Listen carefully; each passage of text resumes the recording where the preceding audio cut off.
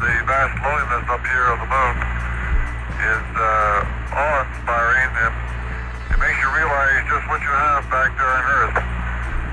The Earth from here is a grand oasis in the big vastness of space. This is Innovation Now, bringing you stories behind the ideas that shape our future.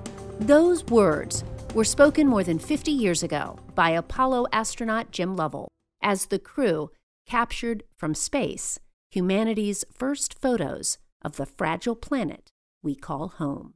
Here are just a few reasons we're grateful to live on this grand oasis today. Winter, spring, summer, and fall. Earth's unique tilt on its axis gives us our changing seasons.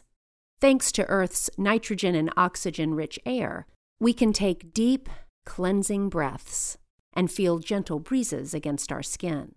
We have solid ground to stand on, something we take for granted, but not the stuff every planet is made of, and clean water to swim in.